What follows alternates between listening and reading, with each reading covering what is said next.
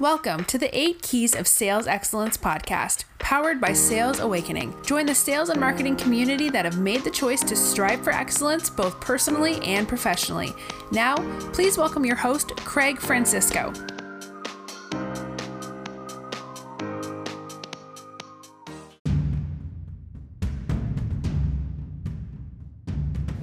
Hey everybody, it's Craig at Sales Awakening. Hope you're having an awesome day. This is just a quick recording prior to the podcast to remind you of the 3 guests that are scheduled to be interviewed yet in November.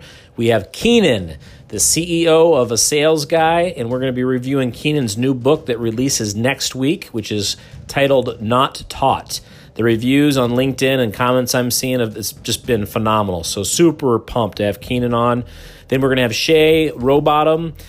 Shay is a COO and co-founder for Margle Media, which is, they focus on viral videos. Shay is a rock star. You can see her, and she is posting great content all the time on social media. She's also a professional musician and did make it through the first cut on American Idol several years ago. So if we're lucky, we'll get her to sing a little bit for us too. And then lastly, I've got Alex Peruz, who is scheduled. He is the owner, founder of Linkfluencer. That's Australia's #1 LinkedIn training company. So Alex lives in Melbourne, Australia. Super awesome guy. Great content sharer. He's been an entrepreneur since the age of 13, so we're going to have some fun learning about his journey. So make sure you check back, all right? I'm going to kick over now to the episode. Thank you.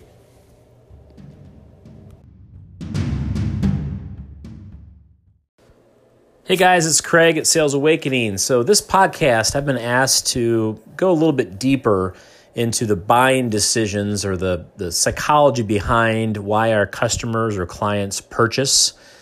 So this to me is fun. This is probably my most favorite part of selling because it's so unique and it is so tied to psychology and not really about scripting your message and using keywords that help your customer or convince them to buy. I think a lot of that stuff is way overrated because here's why. Here's my opinion, and this is from 20 some odd years myself on the streets selling, learning from some of the best that are out there, that there's really 2 reasons people will buy.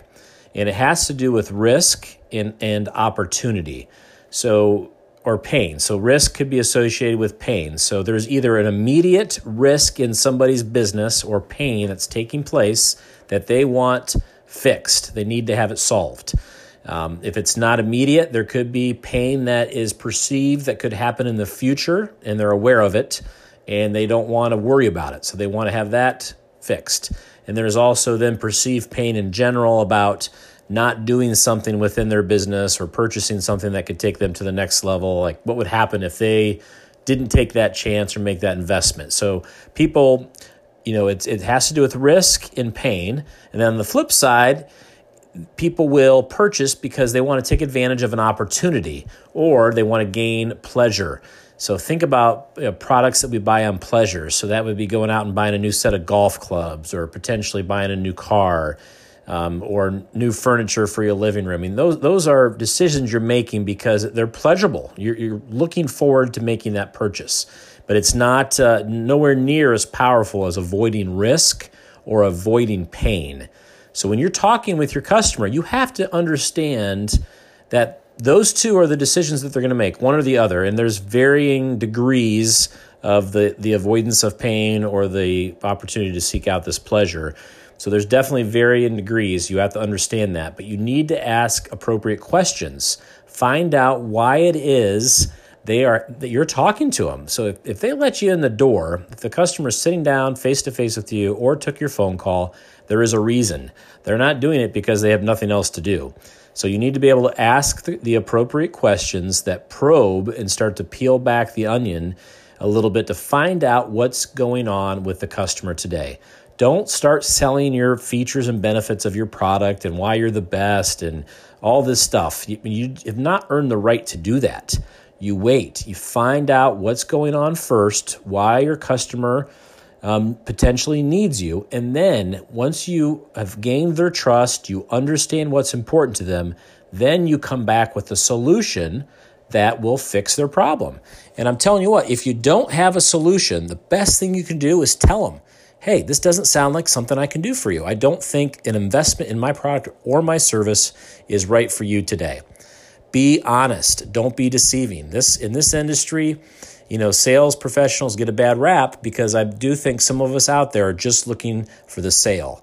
Do not do that. Make sure you're there to help, assist, add value, fix a pain point or a risk that your customer has, or help them achieve a dream or an opportunity or something that's important to them as well. Hopefully that's helpful. We'll talk to you all soon. Thank you for listening to the 8 Keys of Sales Success podcast. Please subscribe to our channel and visit our website at www.salesawakening.com for additional sales and marketing content. Remember, we all have a choice to be excellent. Make the choice today.